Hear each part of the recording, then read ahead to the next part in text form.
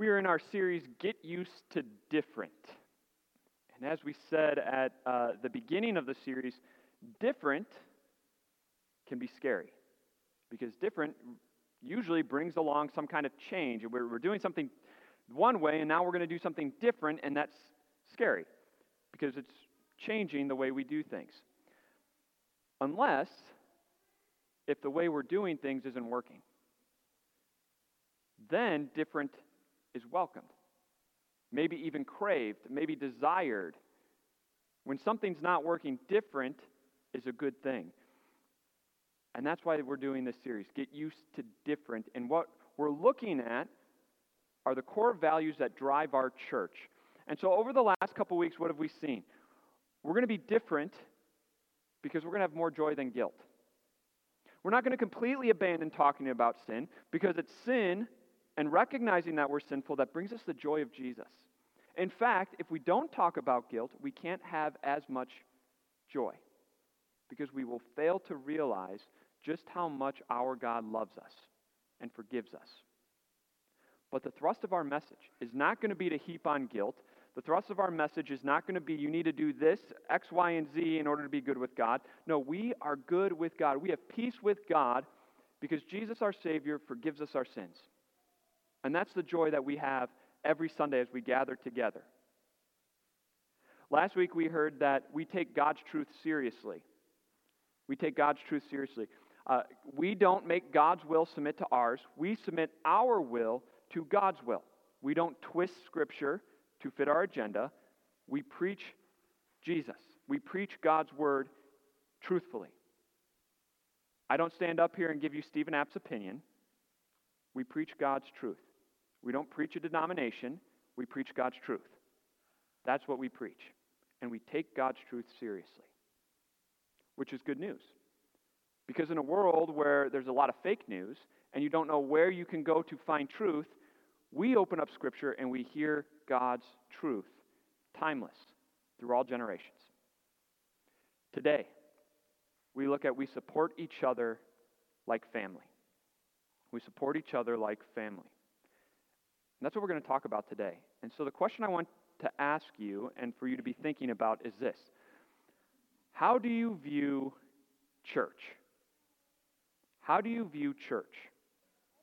And I'm going to give you two ways to narrow it down even a little bit more. Do you view church as a me thing, or do you view church as a we thing?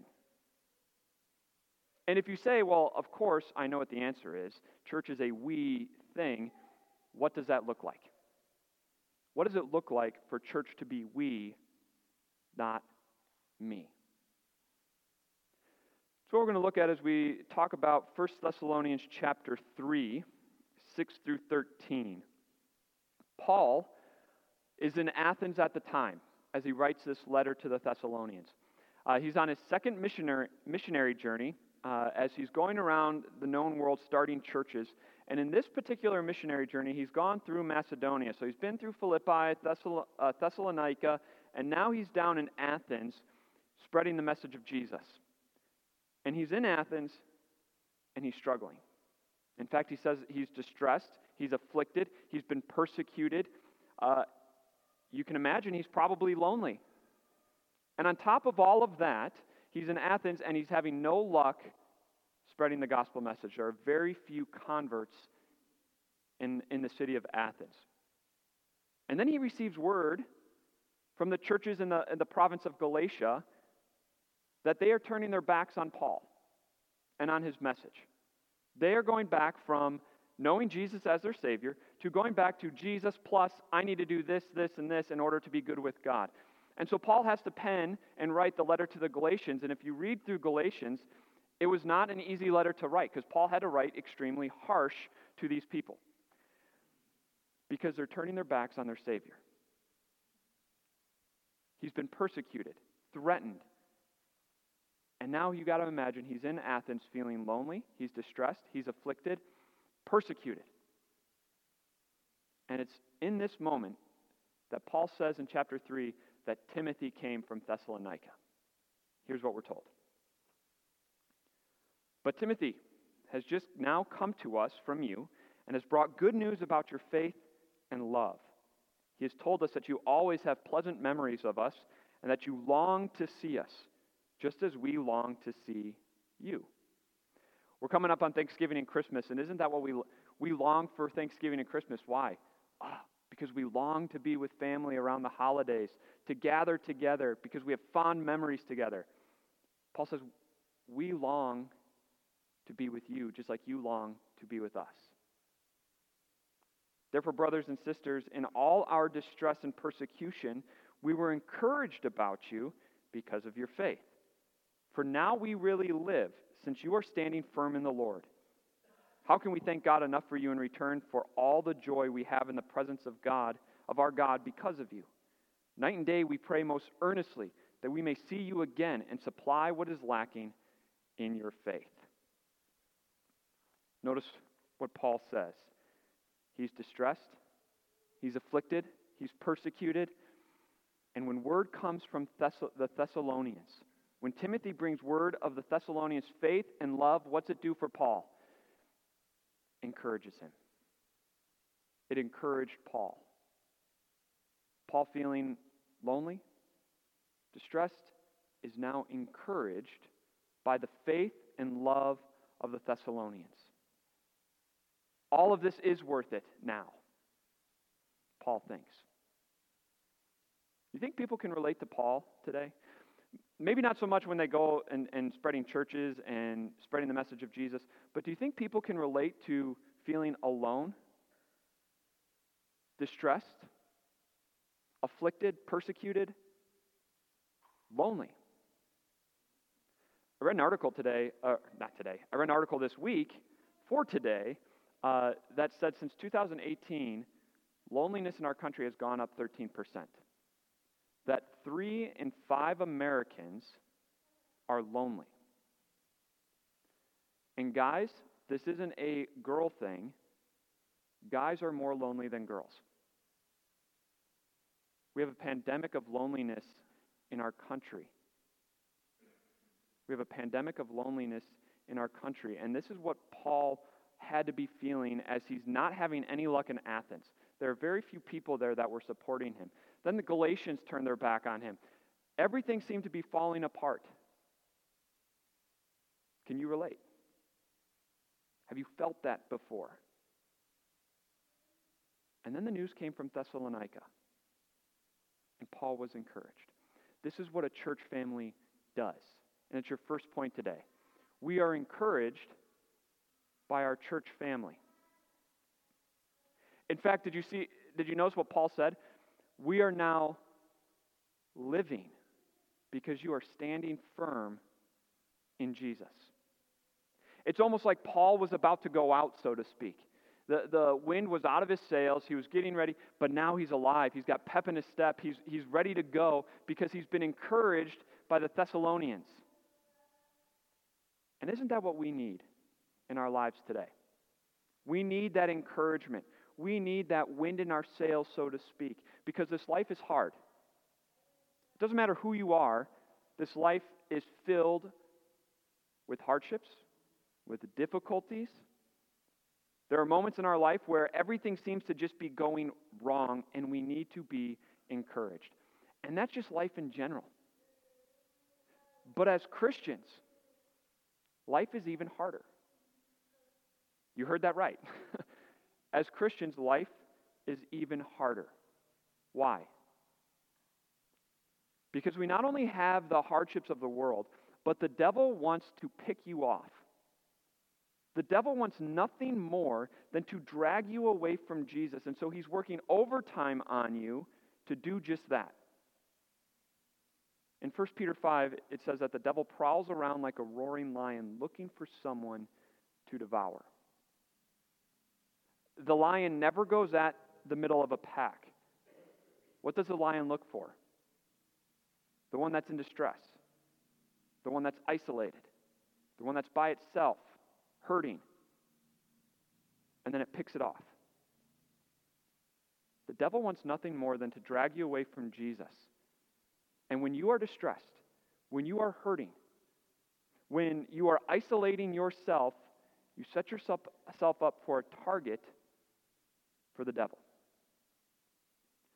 This is why we need encouragement. Just like Paul needed the encouragement of the Thessalonians, we need encouragement from our church family. I've told this story before, so if you heard it, I apologize, but there's a story of a man who was in church on a regular basis. Every Sunday, this man was in church. When all of a sudden, one Sunday, he was gone. He was gone a second Sunday. And then a third. And pretty soon, it became 8 Sundays, 2 months, where this guy who was regularly in church no longer was in church. They reached out, they had called, they'd emailed, they texted, nothing. And so finally, on a cold winter night, the pastor made his way over to the man's house, fearing the worst. He knocked on the door, and he waited. And all of a sudden, he heard the locks unlocking, and the man opened the door and just looked at the pastor. Without saying a word, he let the pastor in, closed the door, and both men went and sat in front of the fireplace, where they sat and they stared at the fire for a little while. The only sound being the crackling of the wood as the fire was going. After a few moments, the pastor got up, took the tongs, and reached in and grabbed a coal. And he took the coal out from the middle of the fire, he placed it off to the side, and he sat back down. And both men watched as that coal, bright orange and red, began to fade until finally it was gray and black. Then the pastor got up, took the tongs again, took the coal, and put it back into the fire. And immediately the coal turned bright red and orange once again. The pastor sat back down. The man looked at the coal, looked at the pastor, and said, "Great sermon, Pastor. I'll see you Sunday." This is what Paul was feeling. He was feeling like that coal where his life was going out, where his faith was even being, where he might have even questioned his faith. Is all of this worth it? And then word came from Thessalonica, the Thessalonians, and he was encouraged, and he was bright again. And this is what we need here at Divine Savior. As you come to church on Sunday morning, you are encouraged as you hear the message of Jesus, the joy of the forgiveness of sins, the joy of eternal life for you. You are encouraged when you come on Sunday morning as you talk to your family, your Divine Savior family. You are encouraged as you come to Connect Group and Bible study and you join and grow in those relationships. You are encouraged as you join in our fellowship events, as you get to grow with each other. We get to encourage one another. We get to be encouraged when we come here because it's needed. And if you've been listening this whole time and you're wondering, well, if life is harder as a Christian, why do I even want to be a Christian? It's because Christians get to go to bed at night knowing a couple things. Knowing that our sins are forgiven through Jesus. Knowing that the God of this world and I and you, we have a good relationship because of Jesus. We have no guilt. We have no shame. We have no fear of death because Jesus has conquered the grave. We know exactly what the next life holds, and it's with us, with our God, forever in the joy of heaven. And so even though this life is harder as a Christian, as difficult as this is, we get to join with Christian believers, with our family of believers, to be encouraged through this life as we all press on to heaven. That's what Paul needed. It's what we needed. It's what we need. And that's what we get to provide here at Divine Savior. But that encouragement leads to something else. And that's what Paul tells us in verse 10. Paul was encouraged by them, and now he says, basically, I can't wait to get to you to supply what's lacking in your faith. Paul said, you provided for me, I now want to provide for you. And that's your second point. We provide what is missing in our church family. This wasn't a judgment on the Thessalonians' faith. Paul had 3 weeks to teach them about Jesus before he was driven away because his life was threatened. So Paul says, I want to come back. I'm encouraged. I want to come back and build you up more. I want to build you up more. And isn't that what a family does? It's hard to be a consumer in a family where you just take. But instead, a family is one where we are encouraged and provided for, and then we provide for others. That's what a family is. That's what a family does. That's what a church family does. And so let's go back to that opening question. How do you view church? Is it a me thing or a we thing? What does your actions show? What does your heart show? Are you always coming and just being encouraged? You come in right before church, you come in right as the first song is being sung, and then as soon as the last song is over, you're out without talking to anybody? Are you the one that's always providing and never being encouraged? And the reason you're never encouraged is because you never open up and tell somebody what's wrong. You're not vulnerable enough to let somebody in to encourage you. You see, we want to be a church. We want to be a family because that's what God wants us to be, because that's what God has made us to be. We want to be a family that does what God says. Bear each other's burdens. Forgive one another. Love each other. Encourage one another. All the more as you see the day approaching, God says. We want to be a family that bears each other's burdens, forgives, shows mercy, and provides. You see, we want to switch our thinking of what church is. Church isn't a me thing where I just come, I hear a message, I sing some songs, and I go on with the rest of my life. No, we want church to be a we thing where we're investing in each other, where we're supporting each other like a family. Why? Because it's a nice thing to do? Because I need more friends? Because we don't want to be lonely? No, there's something deeper than that. And Paul closes up his letter actually in 1 Thessalonians 5 with it. For God did not appoint us to suffer wrath, but to receive salvation through our Lord Jesus Christ. He died for us, so that whether we are awake or asleep, we may live together with him. Therefore, encourage one another and build each other up, just as in fact you are doing. What's the why?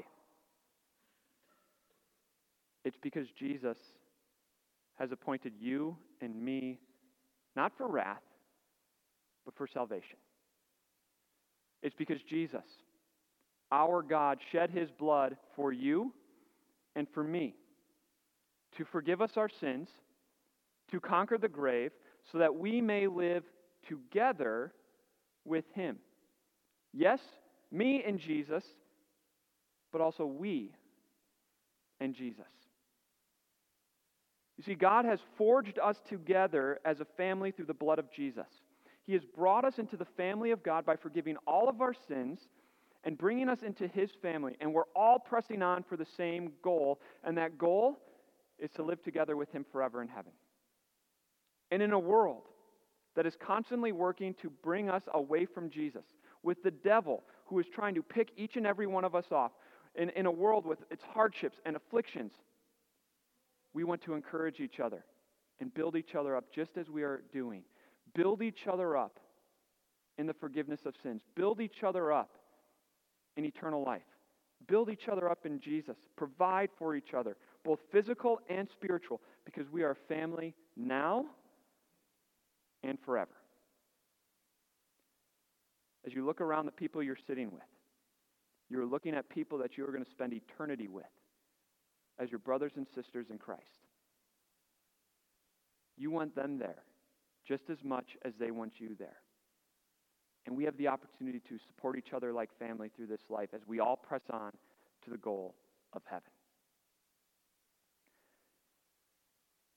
So that's what we want to do as Divine Savior. We want to carry out what Paul and the Thessalonians had.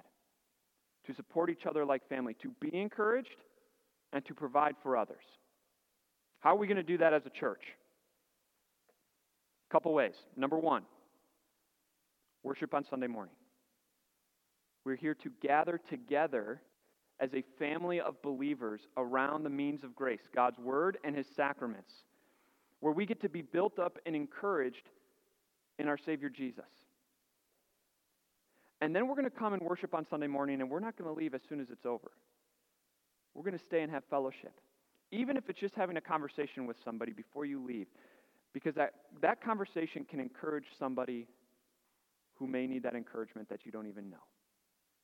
It's changing the me mindset to a we mindset. This is my church family. These are my brothers and sisters in Christ that I get to gather with on Sunday morning. We're going to have fellowship events. Yes, we're going to have fellowship events. This is your second one. We're going to have fellowship events as church-wide, where we have big potlucks, where we get together and we get to eat together around food, and it's great. But we also want to encourage you to have fellowship events on your own. When you have birthday parties, invite your church family. When you have a bonfire outside or a fire in your front yard, invite church family to grow together, do life together, have fellowship with one another. Number 3, our connect groups and Bible studies. We have small group Bible studies that we call connect groups. And it's an opportunity to get out of the walls of church and into each other's homes where we have fellowship with one another, where we grow together around God's Word and in each other's lives. And if you've been to a connect group, or if you've never been to a connect group because you don't think you get a lot out of it, I'm going to ask you to change your mindset, because that's a me mindset instead of a we mindset. Because church is not a me thing, it's a we thing. God wants us in our groups and to do lives together, to be in each other's homes, to grow around the apostles' teaching so that we can encourage one another. And if we go into connect group and Bible study on Sunday morning with the mindset of, I'm here to encourage someone else, do you know what's going to happen? We're going to leave encouraged as well. And then finally, your fourth one. As a church, we're going to provide family shepherds. What is a family shepherd? These are people in our church that want to love you, care for you, pray for you. They're going to be praying for you on a regular basis. They're going to reach out when there's new connect group opportunities, when there's a new Bible study opportunities, when there's an event like Baptism Sunday coming up, and they're going to encourage you to join. If they haven't seen you in several weeks at church, they're going to reach out, not because they want to pressure you to come, but because they want to make sure that you're okay. And if you're not, can we provide meals? Can we come visit you? What can we do to help you? We're going to provide family shepherds, and if you're interested in being one, come talk to me. If you're interested in loving and caring for people like this, we're always looking for more people because we can't have enough family shepherds. This is what we're going to do as a church family to provide that family feel. But now the question is, what can you do personally? Where to start? If you're sitting here and you're feeling convicted because you realize that you've been looking at church as a me-first mindset, first, repent. Repent of that. And turn to your Savior Jesus as He assures you once again that when He shed His blood on the cross, it covered that sin too. It covered that guilt as well. And so know that you are forgiven through your Savior Jesus. And now, like Zacchaeus, turn and look and say, how can I love someone today? And it doesn't have to be as extraordinary as Zacchaeus did. It can be a first step. If you've done nothing up to this point, maybe you start by praying for somebody here. Maybe your start is, I'm just going to make sure I talk to at least one person on Sunday morning. If you're already doing that, maybe your next step is, I'm going to join a connect group where I get to invest in other people's lives. If you've done that, maybe the next step is saying, I'm ready to be a family shepherd where I get to care, love, and pray for others. This is the steps we take as we support each other like family. And today we're going to close with Paul's prayer.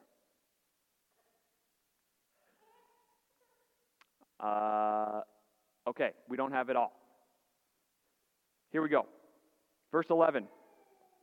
Now may our God and Father Himself and our Lord Jesus clear the way for us to come to you. May the Lord make your love increase and overflow for each other and for everyone else, just as ours does for you. May he strengthen your hearts so that you will be blameless and holy in the presence of our God and Father when our Lord Jesus comes with all his holy ones. Let's pray as we ask Jesus to clear our way to them. Let's pray. What would it look like if we prayed that God clear the way of our busy schedule so that we had time to invest in one another? What would it look like if we asked God to clear the pride that is in the way that's not letting us be encouraged by one another? What if we asked God to clear the judgment from our hearts so that we can actually be an encouragement to someone else and not judge them for the way they're living or what they've done? What would it look like if we asked God to clear the way so that we can invest in one another? And then let's ask God to fill our love cup so high that we're overflowing with love for one another, not just with words, but with actions as we provide for one another. And then the third prayer that Paul says, let's pray that our hearts are strengthened, that our faith is strengthened, so that on that day when Jesus comes, we are found holy and blameless, not because of what we've done or haven't done, but because our Savior Jesus covers us with his love and forgiveness. Let's grow in his love, that we may love each other and support each other like family. May God bless us as we carry this out. Let's pray. Father in heaven, we praise and thank you for your love, the love that sent your Son Jesus here to cover all of our sins.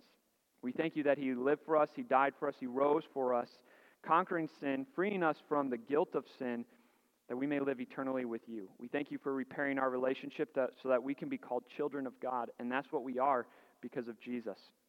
Let your love fill us, that we may love one another as a church family. This life is hard, it's difficult, and Satan is constantly working against all of us, and we need all the support we can get. Help us to support each other like family and change our mindset from a me mindset to a we mindset when it comes to our church. Help us to invest in one another. Clear the way so that we may come to one another. Clear our busy schedules, our pride, our judgment. Clear everything that needs to be cleared so that we can invest in one another and encourage each other all the more as we see the day approaching. Continue to strengthen our faith in Jesus as our Savior so that when he comes on that day, we may be found holy and blameless because we are covered in the blood of Jesus. Bless us to this end. We ask you to bless us, help us to love each other, and let us represent you well in our community in all ways. In your name we pray. Amen.